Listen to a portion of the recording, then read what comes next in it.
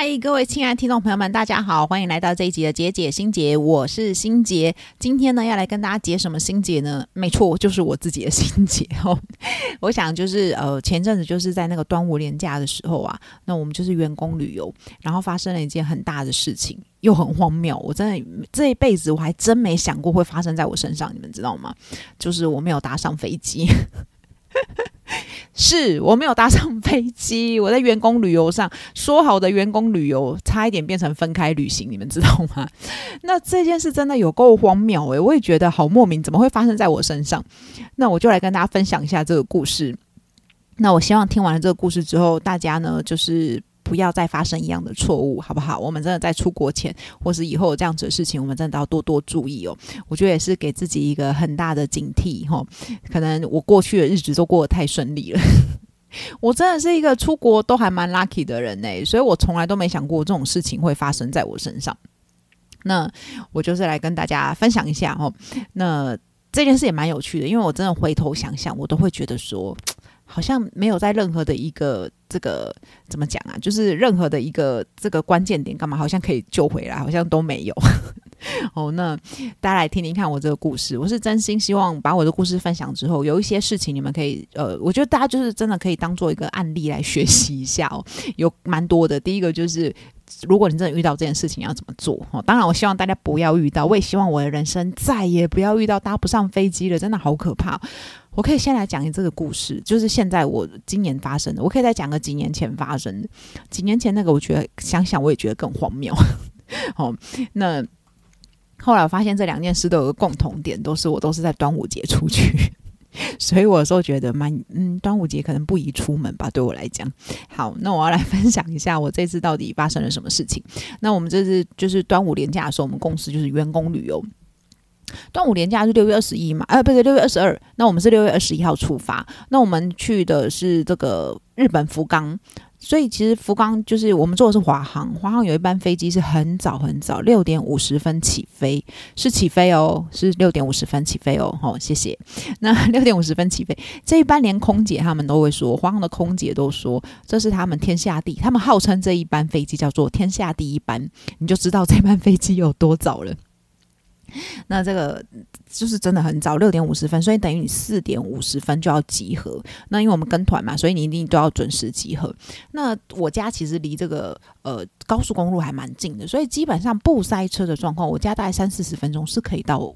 飞机场的，桃园机场的。那时候我真的我有叫车我就是有叫车说我4点半出门。你看我真的就是很皮因为我想说我大不了5点到还可以10分钟嘛，还算可以，对不对？所以我就是叫了4点半来接机的，对，4点半接机。好，那前一天呢，晚上睡觉的时候，我还想说，对，第二天要很早起来，所以我们要早点睡。所以我那天11点以前我就睡觉，10点多我就睡了，我记得。然后我还调了闹钟，我跟你讲，这就是第一件事发生了。我还调了闹钟，而且因为我的手机呢是有一个所谓的就是晚上它不会打扰的，你知道吗？那种勿扰模式。所以意思就是说，在这个时间点，如果你打电话给我，其实我电话是不会响的。所以我还把这个勿扰模式关掉了，因为我怕到时候真的怎么了，人家打给我，我还听得到嘛，对不对？我还想说我真聪明，我想到这一点。我跟你讲，人生就是会发生一些你没想到的事情，你有想到的事情呢，就是你就都太简单了好，然后我也还设了闹钟，然后因为我其实闹钟有一排就是很多闹钟，然后那时候我在想说我要不要再新设一个闹钟，因为可能就是4点起床。然后后来想想那我就把之前的其中一个最靠近，可能说3点50分，那我就把它改成4点半好了。然后我就这样把它设了闹钟，然后我就睡觉了。然后呢，可怕的事情就发生了。我现在真的有时候在想到那一瞬间的感觉，我觉得真的好可怕我不知道你们有没有这种经验呢，或是你人生有没有这种就是大事情，然后你迟到的很严重的，你那天可能要就是我觉得除了搭飞机之外啦，可能真的有很多就很重要的工作，就那天迟到，然后就真的很重要的事情，或是你那天结婚应该不会吧？结婚我觉得你应该不会睡过头，因为很多人会叫你起来。好，我觉得还有一个重点，就是因为我现在一个人住，所以如果是之前的话，我跟我爸妈住，我妈可能会觉得4点多你应该要走，你怎么还在这里？就是他们可能会帮我稍微注意一下，但我真的就是一个人住，所以我就是也没有人来叫我嘛。真的很可怕，各位，你知道吗？我觉得最可怕的是我起来的时候，然后我就是那时候想说，哇，天哪，要好早。然后我记得我真的就闭上眼睛，我再醒来的时候，我就想说，哇，好早要起来了，眼皮好重哦。然后我就心想说，我会不会睡得太好了？我怎么没有听到闹钟声？你们知道有这种想法的时候都蛮可爱的，蛮可怕的，不是蛮可爱的，蛮可怕的。然后我就想说，天哪！然后我就张开眼睛一看，我真的记得那时候大概是5:07吧。就是眼睛一看就5:07，救命啊！然后就是我同事也打给我，然后那个打最多的应该就是司机有打来，所以我真的是唰醒你们知道吗？那真的是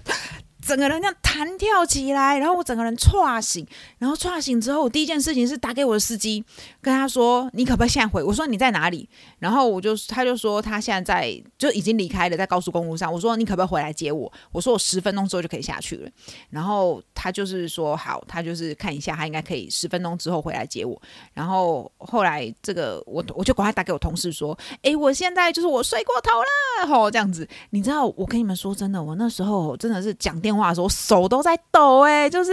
真的好唰，我觉得真的是我人生可能真的没有这么惊吓过，就真的好唰，那个手真的是抖到不行，就你无法控制。然后我就去刷牙，然后就把行李收好，换衣服。行李其实我觉得还有一件事真的阿弥陀佛，就是但也没什么阿弥陀佛，因为我最后也是没有坐上飞机。但就是因为我前一天都把东西都整理好了，所以我真的基本上就是行李箱盖起来，包包背着，我就可以出门了。对。然后呢，这个时候就是，然后后来这时候司机就打来了，他就说他下面还有一个客人，所以他没有办法来接我，因为接我之后还会来不及回去接那个人，所以他就没办法来接我了。然后我就说好，那不然我就叫计程车。但我跟你讲，这真的是天大错误。你们知道我家多偏远吗？就是汐止真的是一个平常时间没有办法叫到计程车的地方。就是我那时候真的是什么 Light Taxi 啊，然后跟55688我好像都打了，就是 Light Taxi 一直转，然后55688我记得我好像也打了。然后我那个时候当下我还有打给我妹，因为我想问我妹说，因为我妹是空姐，所以我想问她说，她有没有就是知道汐止哪里汐止轿车的电话号码，所以我打给我妹，但我妹也没接，所以呢，你知道我真的记得我拨手机的时候，那个手都在抖，你们知道吗？然后我妹没接，但我事后在看电话的时候才发现，我手太抖了，还是太紧张了，所以你知道那个我妹最后3码是444，假如说是449好了。我跟你讲，我打到779，就手太抖了，所以你那个4都打错，我打到下面那个779，你知道吗？就是整个人都真的太紧张，就是那一瞬间真的是，而且你知道我真的一起来想说，天哪，我怎么会发生？就是我真的有种很错愕跟很挫败，非常大的挫败感。我真的觉得这种事怎么会发生在我身上？我李心洁一世英名，这么聪明的人，怎么可能会发生这种蠢事？我真的觉得我蠢到一个极限，你知道吗？怎么可能？而且就像我说的，我昨天都还有去确认这些事情哦。我觉得这真的太荒谬了，你知道吗？然后后来这个司机说不行，然后我就是去叫车，我也叫不到。然后后来就是那个，就因为他那个派车中心嘛，他其实有一个老板吧，所以那个赖的老板就说他找不到我，我就说我现在还要，他说你还要车吗？我说要，他就说再帮我就是叫一台车。那我跟你讲，就是在这个时间拖到了，不然其实老实说，当下那台车如果回头接我其实是来得及的，我真的是赶得到最后一刻的。但就是因为那个，所以他拖了15分钟，然后我就到了35分车才来，而且他那时候一派车之后，我就立马打给司机说，请问一下你几分会到？他说就是10分钟。我说好，麻烦你快一点，我6点以前要到。因为我就立马又打给我的那个就是导游。我跟你讲，有时候我真的必须要说，这时候我真的觉得出团就是跟团某程度真的也是有蛮好的，但我也要就是这个后面我再跟大家一起讲好了。就是我觉得跟团你们就是要选好的团。好，那我们再回到这个当下，然后我就跟导游说，请问我几点前要到？他说6点以前。我说好，然后呢，我就在那边等，然后我就车子等很久。我跟你讲，我跟你讲，那时候肾上腺发作，你知道，就是2个行李箱真的单手扛起来，你知道吗？然后就把它这样扛起来，然后就直接坐电梯下去。然后我跟你讲，最靠北的是什么？你知道吗？我们家的警卫真的有够靠北，你知道吗？我们家警卫看到我就说：“哦，是你哦。”我刚才那个司机等了很久呢，他都找不到你耶！我就不知道是你，我就说对，就是我，我现在来不及了，你赶快帮我叫车。就你有时间那边靠陪我，你赶快帮我好不好？我就说我就跟他讲说你有时间，我就说你可以赶快帮我叫车嘛。我说我要来不及了。然后呢，我不知道，我真的觉得这件事之后，我真的好想要客诉我们家的管委会就是说你们有没有这个服务，就是可以跟什么计程车联络，就是合作，就是不要有这种紧急事情的时候，你们什么屁都帮不上好吗？然后他就是好像他后来就跟我讲说，我们这一栋好像有一个那个就是他是开多元计程车的，然后那这个开多元计程车的，他说他刚也出门了，然后他就说他会在我们前面大概100-200公尺的一个便利商店，他说他会在那里就是买早餐之类喝咖啡，我又不认识人家，然后我扛着2咖行李，我现在过去我是找得到他我找不到他怎么办？然后我在下面持续真的继续叫计程车，我就是叫不到计程车。然后你知道我那个 Uber 已经很久没开了，所以我想说好，不然 Uber 试试看好。你知道当下你都觉得钱真的都不是问题，真的就是只要能解决这件事，我只要坐得到飞机，我觉得都不是问题。然后我就叫 Uber， 然后你知道 Uber 太久没开了，然后他就叫我说你要输入信用卡，我想说。靠！我现在哪有时间给你输入信用卡气死我了！然后真是气死我了。你知道那个15分钟，我真的觉得我度日如年。我觉得我真的有一种全世界我好无助的感觉，就是我真的不知道我应该怎么办了。就是叫天天不灵，叫地地不灵，我不知道真的该怎么办。然后我就心里想说：天哪，我该不会就是这次员工旅游我完全不能参加吧？然后你知道那时候我的导游又打来5点半左右，他问我说：你现在在哪里？我连车都还没上，你知道吗？我怎么跟他说我现在还没上车啊？我就说我在高速公路上了，因为你知道人有时候太慌真的会这样。我说我现在在高速公路上了。他说在高速公路上的哪里？因为其实那一天那一班飞机是全满的状态，所以我跟你讲真的啦，有的时候你就是遇到这种全满的时候，而且那班飞机还有 overbooking， 所以他一定要放位置。他没有要等你，因为他根本就不 care 你，因为我也不是什么就是会员或是什么金卡，你金卡也不是什么，你也不是什么他们的顶级会员，所以他根本就不可能管你去死，你知道吗？再加上本来那一班飞机就是全部就是满，他后面有20个人在候补，他不可能等你，所以他也已经算是说等到最后就是50，因为55分，因为通常是50分，大概因为我们说50分，大概50分就是会关那个柜台了，所以我们他帮我撑到6点了啦，所以那时候就是他说55分，就是跟他再延了5分钟，但我真的就是来不及啊。然后我其实当下我第2次又再打了一次司机，我说请问你在哪里？然后司机说我在5分钟，他说我已经开到150了，你不要再逼我了。我想说好啦，也是啦，他真的已经开到150了，你也不要再逼他了。那我觉得就这种事也不是你能控制了嘛，那这时候我觉得好吧，尽人事听天命，那就是这样吧。然后后来车子好不容易来了，我跟你讲啊，来的还是一台特斯拉但其实当下你根本就没什么心情管他是什么车，你只要觉得赶快我要上车出发，管他你是什么车啊。总之特斯拉也没让我赶到啊。那后来就是一路上就是变成说导游一直在问我在哪里，因为那个真的是航空公司逼着他一直问他我在哪里，因为航空公司就是要确定我赶不赶得到。然后那时候我上了车，然后就是上了高速公路，跟他说我其实才刚刚上高速公路，从汐止出发。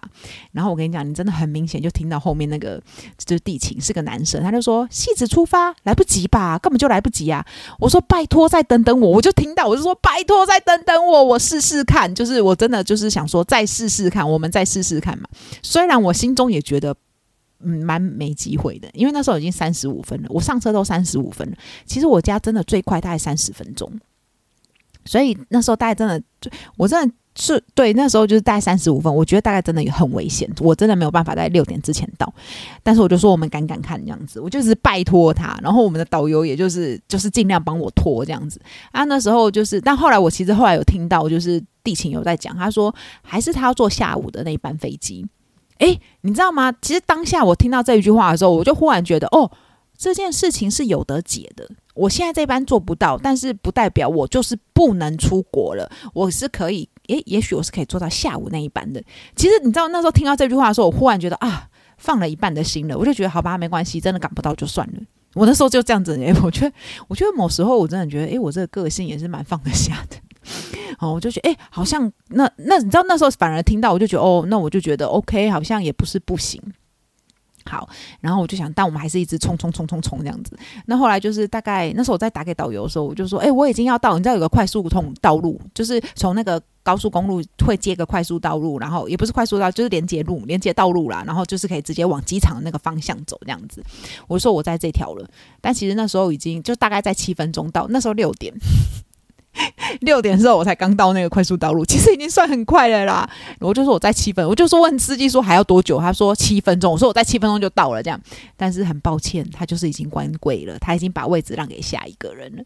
然后就是7分钟之差，我就是搭不上飞机，对的。然后那这个导游要带我们的团走了嘛，所以那时候他们就是请那个旅行社，就是旅行社负责的业务跟我联系。然后我觉得其实那个业务我觉得蛮好，他就说你不能搭上飞机，我真的觉得很难过，那我就是会帮你联系看看怎么样。对，然后所以我后来就是到了，我跟你讲，我真的是6点07分到那个机场，然后真的行李都搬下来这样子。然后我跟你讲，那是我人生第一次觉得非常空虚，我为什么要来机场的感觉。你们知道那种感受吗？就是你真的是，你知道，就是行李什么都拿下来，然后你真的一进去那个大厅，然后你就看到所有的大厅人都好忙，因为那时候早上飞机真的也，因为现在就是大家都要出国嘛，然后整个机场都很忙，然后你就觉得只有我一个人在这里，然后我的飞机要飞了，我上不了飞机，然后就是你看不到，你就是你来了这边，可是你没有要 check in， 你也没有要跟人家集合，你就觉得你们知道那种感觉吗？真的超空虚耶，然后就觉得我刚那么辛苦赶来干嘛？就是我会觉得，你知道，后来我想想，有时候觉得，如果你睡到6点就算了，你知道吗？就是你如果睡到6点就算了，这样子。好，然后呢，就真的超空虚，很想说，到底为什么？我为什么要来到这里这样子？然后那因为导游就说，不是导游，就是那个我们的那个业务就讲说，他必须要给一个。他必须要跟日本的 local 联系。那日本上班是台湾的日本的9点，台湾的8点，所以他最快也要8点才能够联系得到这样子。他就说，那看我要在现场等还是要回家等。那现场等的话，就是可能是下午4点多的飞机。我本来想说现场等，但后来我真的到了现场，我想说我干嘛在现场等？就是你真的也没地方好好睡觉，也没地方好好休息，我干嘛不回家？然后后来我决定，好吧，我还是回家好了，所以我就带着我的2咖行李，然后就是坐这个捷运。这时候我真的还是必须要说，我觉得台湾这个桃园机捷真的是蛮方便的，然后这个机捷真的是蛮方便的，就是真的算是其实大概40分钟就可以到台北火车站了，所以也算是蛮方便的。你就是真的蛮快速就可以回去了。然后我就想，好吧，我就先回家。然后回到家，我就先小眯一下这样子。然后我爸就进来我家，就一看说：“你怎么还在这？”我说：“哦，对啊，我睡过头。”好，但怎么说睡过头呢？就是最大的原因，我后来就是看了一下我手机的那个闹钟。其实我必须要先说，我这个人不是一个很常迟到的人，但我很常压线。但我真的不是那种就是会迟到或是请假，在工作上我也是这样，我不是一个会迟到，我基本上都是很准时的人。就是我也不会太早到，但我都是很准时。譬如像说就真的很准时啦，所以我跟人家约10点，我就是10点到。或是9点58之类的，但我也不会说我10点半才到，不会，我其实基本上算是一个蛮准时的，时间到我就会出现的人，我觉得时间都抓蛮准的。好，然后我就才看，第一个就是我发现我昨天设的那个闹钟啊，它是静音，谢谢。静音闹钟有什么屁用啊？靠，真是气死我了，干！然后呢，那个闹钟就是静音，所以为什么我早上的那个闹钟没有响？其实它就一直就是静音，它可能有震动吧，但是因为我是用那个，你们知道苹果不是有那 Safe Make 就 Safe Make， 就是你可以直接就是贴在上面，所以它好像震动并不太会有声音。如果是放在桌子，它可能还会有震动的声音。然后跟各位报告，我的手机大部分的时间都是静音的状态。所以我把那个勿扰的模式关掉之后，但是其实有没有勿扰都没差，因为你知道就是我的手机都是静音，所以这个同事打给我，同事问我在哪里，然后以及就是这个司机打给我，通通都没有接到，都听不到，因为它都是静音的状态，然后它也不会震动，所以就是我觉得好像应该没有震动吧，所以我也听不到那个声音，它就是静音的状态。所以我的电话跟我的闹钟都是静音的，所以我完完全全听不到任何声音。你不觉得真的是有时候很想掐死自己，你知道？但是你就是真的不知道为什么会发生，就是 I don't know， 就是我真的有种一头雾水，到底怎么回事？我都觉得我可能被诅咒，是不是理由哥偷诅咒我？妈的贱人！就是就是你真的觉得我那真的有时候觉得我是被诅咒啊就是而且这种事你也觉得好莫名其妙，就是真的好莫名其妙，我也不知道该怎么说，就是但我从这一件事情真的学到了一个，就是第一个，从此之后我的手机现在开始我的手机真的都不敢关静音我的手机现在都是开有声的。我觉得真的被吓到一次，你知道我那时候回到我家，我都觉得我那个你知道惊魂未定，就是真的觉得真的是错死你知道，就是真的好惊恐，我真的觉得我回到家我都觉得我还惊魂未定，我都觉得怎么会发生这种事情，我现在我是谁，我在哪里为什么会发生这件事，无解。然后但我回到家还是先睡了一下，真的很惊吓这样子哦。然后呢就是我觉得我妈真的是一个很棒的人，我妈也没有念我或干嘛，她只问我说你现在在哪里，我说我在家这样子然后就来，我妈从头到尾都没说什么。但我爸就是有点叽歪，因为我爸个性就是这样，但我觉得后来觉得他个性也就是这样，他也没什么意思啦，他有时候，但我真的觉得就是讲话会让人家受不受伤，有时候真的差蛮多的。因为那时候后来我爸就说好给你学一个教训，我想说我是做错了什么，我为什么要学到教训我做错了什么，就是我觉得我真的是我觉得你知道那时候我就看到我的闹钟是静音的时候，我真的会觉得天哪，我是被3C 给陷害就是人有时候真的不要太依赖科技，就是科技很重要，但是有时候也不能过于依赖科技。然后呢从那天我也学到就是以后有重要的事情你不能只设一个闹钟，就是我后来发现我后来才知道很多人都是这样，但是我觉得都是有被吓过的人才会有这种感觉啦。因为我的同事后来跟我聊，他也说他也是有类似这样的经验，所以他从此之后都会设2个闹钟或3个，然后或者是说他的手机他会设闹钟，他的 Apple Watch 也会设闹钟，或是他的iPad 也会设闹钟，总之就是不同的这个工具你都要设不同的闹钟，你都要设闹钟。我觉得哇，这真的是第一个让我学到很重要的一件事，从此之后我真的觉得闹钟多设几个真的不会怎么样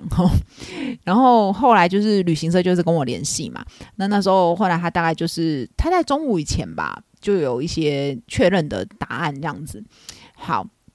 那这时候我真的必须要说，因为当初我们这个团，因为就是他们因为我们是廉价出去，所以其实算是位置很满，那团票也不好抢，所以他们当初旅行社就是所以我们整团其实开的是个人票，我们开的不是团票，那相对价格当然比较高。但是我真的觉得你知道那时候我真的觉得阿弥陀佛了2件事该说2件事。第一件事情就是因为当时因为我的护照过期了，疫情间我的护照就过期了，然后想说也没出国就算了，所以后来今年我是办新的。我跟你讲，我办新护照也是有一点就是很危险，你知道吗？我觉得从今天开始，我真的从这一件事件之后，我这个人会稍微比较积极一点，因为我那时候我们是6月21号出国嘛，然后我就想说我们自己办护照就好了，所以我就想说我6月初再办就好了，所以我就6月1号上网登记。你们知道吗？上网登记护照，如果你现在要办新的护照，请你好好听一下这一集。如果你是要自己办的话，你上网登记的那一天只是代表你去送件那一天只是代表你去送件，你要真正拿到护照的时候是要2个礼拜之后所以如果你有今年要出国的同学要先，因为我当初真的傻傻的以为我6月1号送件我就可以拿了，就是因为我网络上登记嘛，我可能我好像5月初就登记了我其实没有很晚我算是5月初的时候我就登记了，但你要排1个月，所以我那时候就以为我排的这1个月已经是什么，就是我6月1号就可以去取件了。不是你6月1号只是就是可以去送件然后之后2个礼拜就是你可以去取件那有些当然你也可以去现场排，那现场排可能排蛮久的，那就是看你要不要去现场排，但现场排你就可能明天就可以去了，那你可能就是要排很久，所以大家可以考虑一下，如果你有这个需求的话要特别注意。所以我那时候拿到护照，我21号出国嘛，我拿到护照的时候是6月16号，对，出国的前3天，因为中间17、18是6日，你们知道吗？所以我是出国的前2天我才拿到护照，3天啦，出国的前3天才拿到护照这样子，所以我的护照来不及交回旅行社，所以我的护照是自带。然后所以其实导游更害怕是我没带护照，但是我觉得没带护照比跟没上飞机，我觉得没带护照当然是很严重啦，但我是觉得我是不会这么傻到就是没带护照啦，我是觉得没带护照真的蛮夸张的。但就是总之对，所以那时候我真的心里想说啊，不就还好，阿弥陀佛，护照在我自己身上。不然导游走了，我的护照他要给谁？就是我还再去拿我的护照，你知道，就是也是有点麻烦这样子。然后第二件事情是什么？就是我觉得还真的是就真的是阿弥陀佛这样子。就是对，第二件事就是因为当初就是因为这一团真的很满，所以他们抢不到团票，才买个人票。我跟你们讲，真的还好，真的是个人票，因为个人票我才有机会改票。如果今天真的是团票，你就是同进，你就是这一张票的意思就是限定你只有在6月21号早上6点50分这一班飞机你要团进，你要团出，然后你就是回来6月25号你就是团进回来，你没有办法改票。对，所以相对的团票比较便宜，所以我觉得真的，我是真心觉得啦，就是跟团这件事，大家还是真的要找一些好的旅行社啦。真的在这些方面，不然你就是整个这件事情，就是你真的就是拜拜，你就没什么好讲的耶。就是你搭不上飞机，你就是不要说改票，你真的是改不了耶。好，那后来就是这个，那后来就旅行社跟我联系，来大家来猜猜我最后花了多少钱。那这个大家先来猜猜看，我改票有一个机票钱，那时候他就帮我改到晚上，就是下午4点多那班飞机。那主要是因为如果第二天他们再改的话，因为第二天就是连假第一天，人更满，然后你要改到那一班，你可能也改不到位置，因为你可能要候补，然后加上费用更高。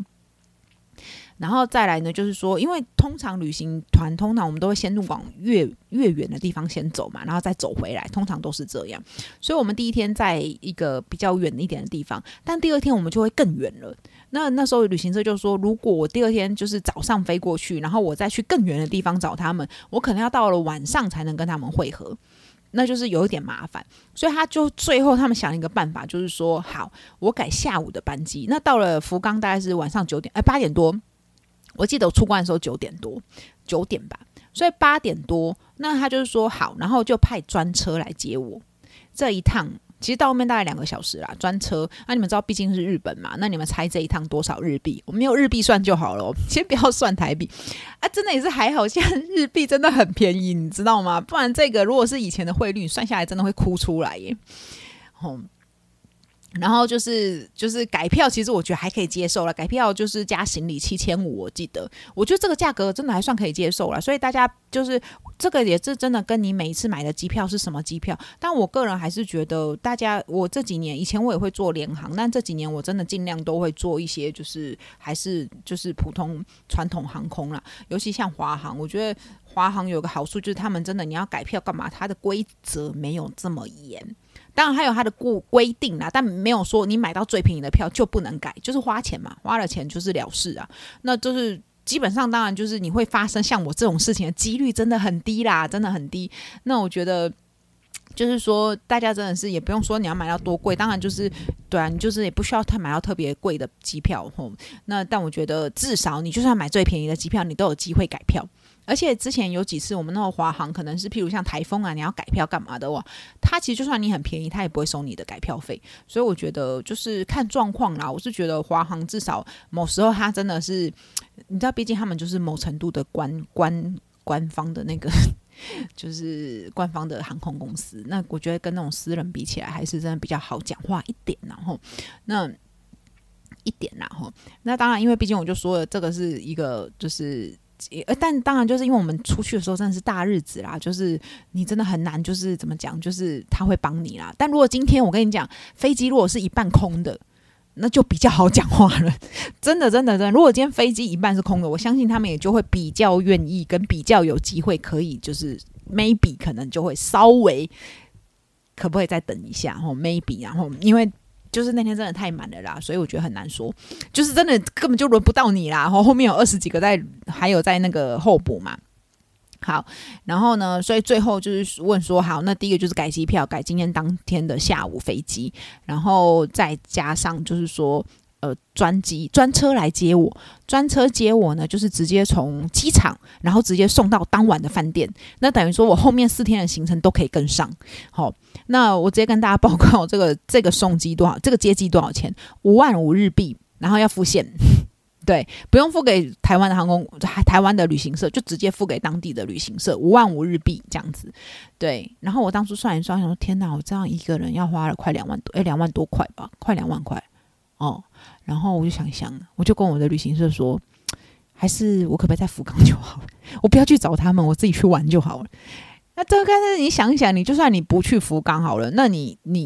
不去找他们好了，其实你每一天你也要住宿啊，你每天住宿也是钱啊，对不对？你还要额外，你除了这个2万块花了之外，你还要额外再花钱，然后你还要吃，对不对？然后后来想一想，其实那时候我就有跟我个好朋友讲，然后我好朋友就说去吧，就是去花钱去闻一下日本的空气。然后呢，你知道那个时候我就是拿出了这个我的教练啊，之前在上课的时候他就跟我讲，他说他有一个学生，另外一个学生不是我，也是跟他讲了一句话，就是说你以后花钱的时候啊，就要想着我今天所付出都是我的祝福，我相信他会以数倍的能量回到我身上，让我可以帮助更多人。他说他开始有这种感受了之后呢，这种想法了之后，他在这个就是花钱之后，他就觉得他好像没有那么觉得钱不能花，然后花了之后也会觉得说好像真的会回来的感觉。好，我跟你讲，那个时候他跟我说要付这个钱的时候，我就立马把这一句话拿出来，然后默念了10次，我今天所付出都是我的祝福，我相信他会以数倍的能量回到我身边，让我可以帮助更多的人。我今天所付出都是我的祝福，我相信他会以数倍的能量回到我的身上，让我可以帮助更多人。我真的念了10遍告诉自己，好，我今天付出都是我的祝福，我相信他会以数倍的能量回到我身上，让我可以帮助更多的人。也是啦，我今天就是可以录这一集，也是算帮助很多人吧，是不是？好，然后呢，我就想说，那我就这样子，然后我就再打给旅行说，好，我要去这样子。那我就后来就是反正这样飞过去跟我同事会合，然后会合之后，因为我到时候已经然后他们来接我的时候，我以为就是一般小轿车，没有，是一台9人座。我想说好啦，55000 9人座可以啦，55000 9人座 OK 啦，对不对？那我就想说算了，这样子，就是忽然觉得这个钱花的也算是值得啦，不是只是小轿车，也是一台9人座这样子。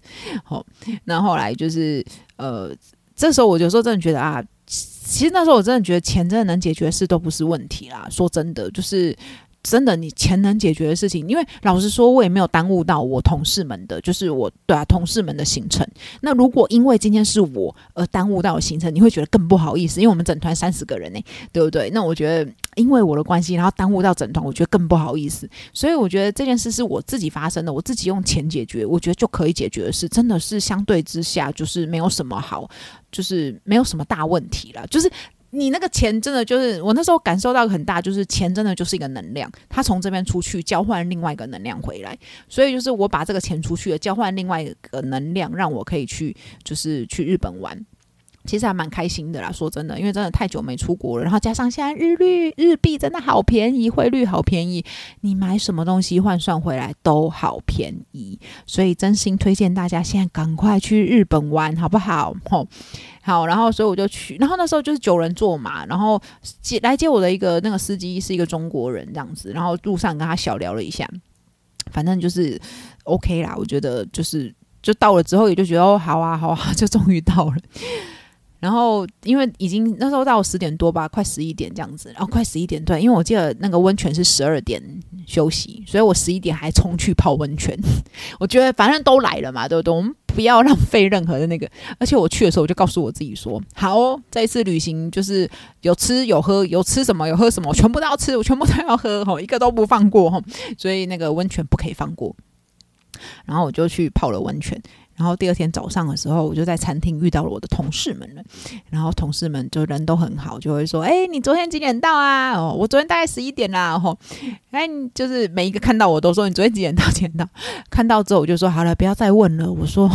等一下我们那个上车的时候跟导游借个10分钟，我来报告一下我的心路历程。”这样就是对，这个是拉长版的，所以我第二天早上第一件事就是上台报告了我的心路历程。我就说：“对，我是11点到的这样子。”好，然后那我就大概这就是我这次的故事。然后我觉得中间好像有一次我们在那个饭店旅馆，不是饭店旅馆，温泉旅馆。然后我们有个同事，他的女儿，他带他女儿去，他女儿蛮大的，就国高中。然后因为那个持卡就是不小心就是坏掉了，就是它的磁卡不小心压坏，所以有裂痕。然后呢，它上面其实就注明就是说如果磁卡有损坏要赔5000日币，5000日币嘛。好，然后所以他就是导游就跟我们那个同事讲，然后就是要赔5000，就是要赔5000这样子。然后因为我那个同事就坐我前面，然后我就拍拍他，我就跟他说没关系啦，我跟你说，你这趟旅程想想李心洁，你就觉得你那5000真的还好。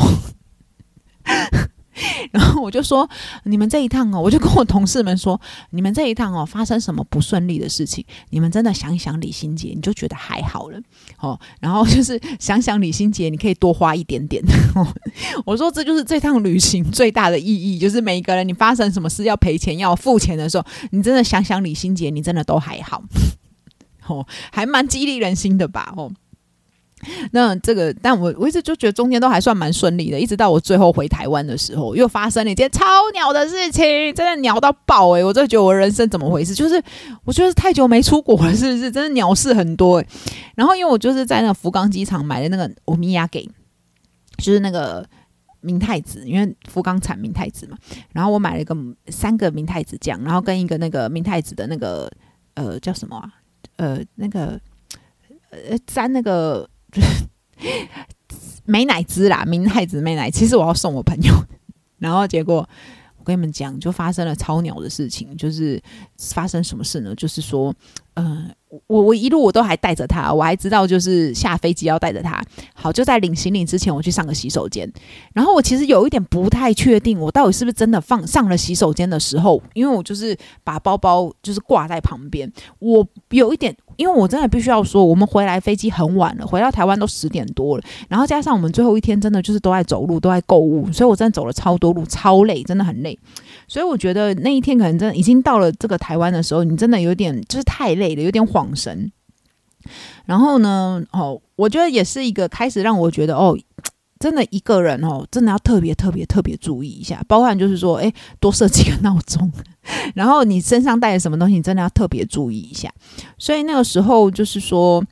我有点不太确定我是不是真的第一个是不是把那个欧米亚给放在厕所里，第二个我其实第二个有印象的事情是什么，就是我记得我那时候去拿推车，所以因为我背一个包包，然后带了一个欧米亚给的袋子，这样子就是那种购物袋，因为日本现在都要购物袋，所以我就拿那个购物袋放在那个欧米亚给放在购物袋里，所以我就侧背的一个欧米亚给袋。好，然后就然后我那时候就拿行李干嘛，还在跟同事玩然后就出那个海关嘛，对不对？就领完行李最后出关出去，然后车子来接我。我跟你讲，那车子也超妙的，我记得好像是车号6818，你知道我一出门我就看到我的车子6818正准备开走。我就说不是要来接我吗？怎么正准备要开走？然后我就跟他挥手，然后那司机才忽然发现好像怎么了，他好像接错人了。然后呢，那个女生就另外一个女生呢就从车上下来，然后那个司机就问我说：“你是李小姐吗？”我说：“对，我是李小姐。”然后我就看了一下那个人说：“他刚有问你是李小姐吗？”他就说：“我可能也是太累了，所以很呛，就直接回答，就也没有在听。”我就想，我就点头了。但他其实心里就在想着说：“可是我的车还没来呀，这样子然后我就觉得就是那个我觉得大家也是蛮有趣的，就是为什么大家都在那边所以我说觉得真的可能这种太晚回来的晚班飞机大家都很呛，你知道吗？就是这脑袋不太清楚，真的差一点我车就拜拜了耶，还好我有看到他。好，然后后来我行李上去之后，我就忽然发现我的欧米亚给怎么不见了，就真的少一袋一个红色的一个袋子。然后我就回去问，然后呢回去问之后，你知道因为你从行李推出来之后你就要出关了，那个里面是海关其实整个就是在那里面都是所谓特别区啦，就是要被这个一般人是没办法随便进去。然后呢我真的是真心建议大家真的要特别小心。那这边呢就是告诉大家，如果你真的很不幸的时候在这里就是遇到了这个你要失物招领的时候，那大家可以听一下这一段呢，就是说第一个就是说你掉的东西是什么。如果你掉的东西是就是免税品，那这个归海关管。那如果你今天掉可能是什么雨伞啊，然后或者是钱包啊这一类的一般东西，这是归他们的就是就是那个航警，就是对航警，就是在那边的机场的警察，对机场的警察。那这个机场的警察啦所以就是归警察啦，航空警察管这样子好，那再来就是说，所以那个时候第一个，因为我掉的东西就是免税品，所以我的东西要归海关管。然后当下我先去这个就是那个 information 问嘛，那 information 就帮我就是先打给警察。那警察就说，因为她是个女生，那她就是说他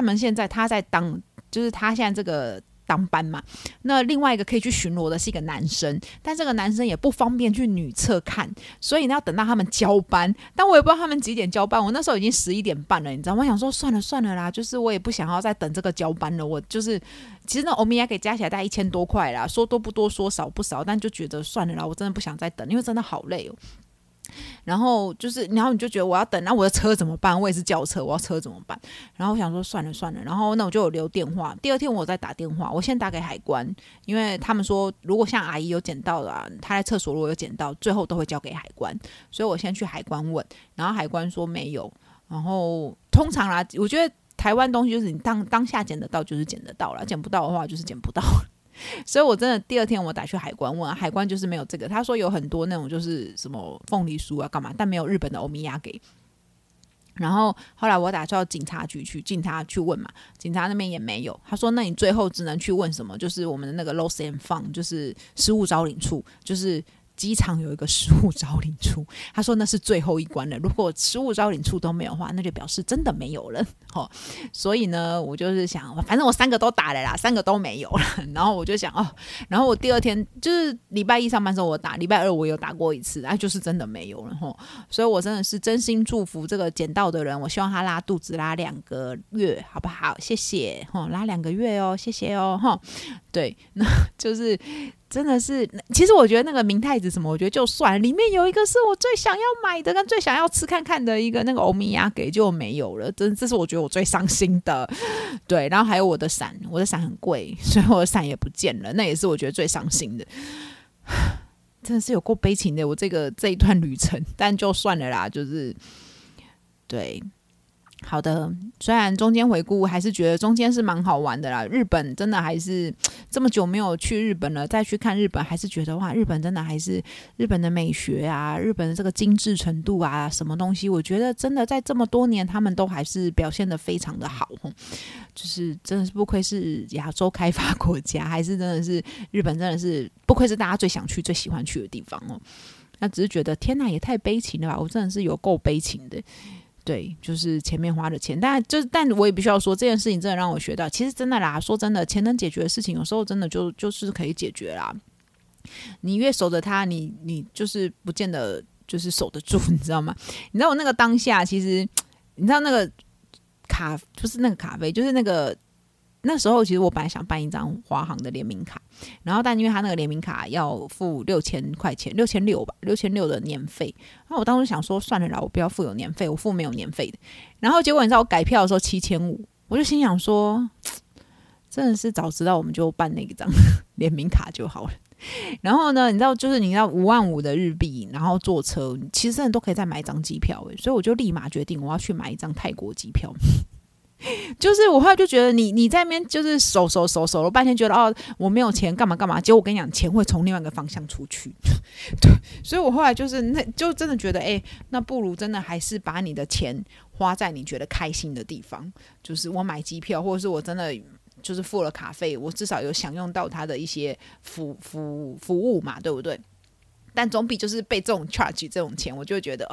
就是那就是会觉得那我情愿，然后我就觉得我是不是就是如果啦你就是必须要破财的话，那是不是要破在自己喜欢的地方？你就是钱不花，它还是会从别的地方流走，好不好所以各位，我真的还是觉得有些时候该省的可以省，那有时候你真的觉得不该省的也就不要再省了，好不好？因为省了之后你也不知道会从哪个地方流走，好不好？对，这就是我这次这个员工旅游对啦，就是其实还有一个几年前我也是在这个就是也是有一次没搭上飞机，现在想想我觉得那次其实更夸张，因为那是我跟我朋友我们2个人，然后我们在那个韩国机场仁川机场，对，很大，然后呢我记得那时候总之就是我们都以为我们是2个人然后因为其实他大概就是譬如像我们在36号登机门，所以前面可能就是看过去就是看到323334好，323334，那你就然后就顺着往下走了，那你就会觉得说在地下室应该就是3536，其实就是自以为嘛，自己脑袋帮自己的解读，就以为下去就是3536。好咯，那你下去之后真的可能就譬如像可能看到35，那你会不会觉得旁边就是36？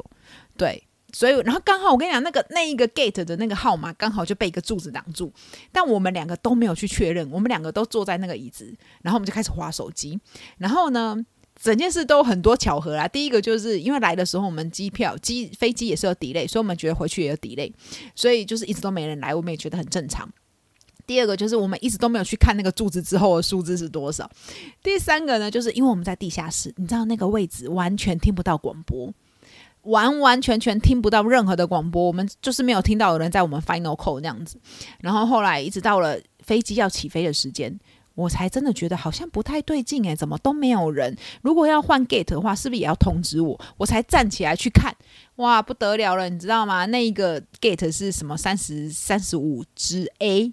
35A 还不是36我的妈，你知道？然后我们才冲上去找到我们原本应该登机的那个，但飞机刚刚飞走了，抱歉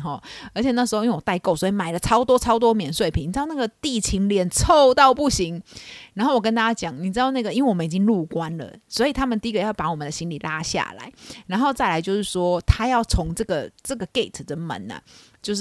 就登机门把我们带出去，因为我刚刚讲我们已经出了海关，都是特别区，就是有被管制的区域，所以你不能随便，你也不能随便说走就走，所以这个地勤要从这个位置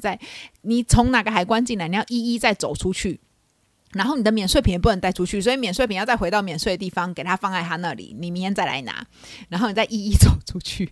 然后出到外面。然后我还记得那时候因为早上的时候我的朋友才跟就是那个民宿的老板要了赖，就是可以聊天，然后立马就可以有作用了，他就立马跟民宿老板说我们要回去可以再住一天吗？这样子然后就是而且我记得我一出来的时候，后来我们就重买一张机票，但我记得那机票没有很贵啊，单程然后6000多块，所以还算可以接受。然后我记得我立马就是打给我同事，就是我老板跟我的主任说我就是没有搭上飞机，我们要再请1天假。超鸟。其实我觉得两件事，就是我觉得那件事更鸟，你就觉得那件事更瞎，但我觉得在台北没搭上飞机这件事我也觉得超莫名其妙。然后这两件事都是在端午节发生的。然后我记得那时候我跟我同事讲说，我同事的那个姑姑就听完这故事就说哎呦你是白娘子转身你是白娘子是不是？就端午节都会发生不好的事情所以各位真的是出国的时候大家还是特别稍微注意一下啦。我希望今天可以分享一下我这个经验之后，从此以后我身边今天听到这一集的朋友们，祝福你们从此以后真的都不会有发生跟我一样这样子的鸟事，好不好？那这个我也希望这是我人生最后一次没有搭上飞机了，希望我之后的所有的旅程都会平安顺利，好不好？那也祝福大家所有的旅程都平安顺利咯。那我今天就分享到这里咯，我们就下一次见咯，大家拜拜。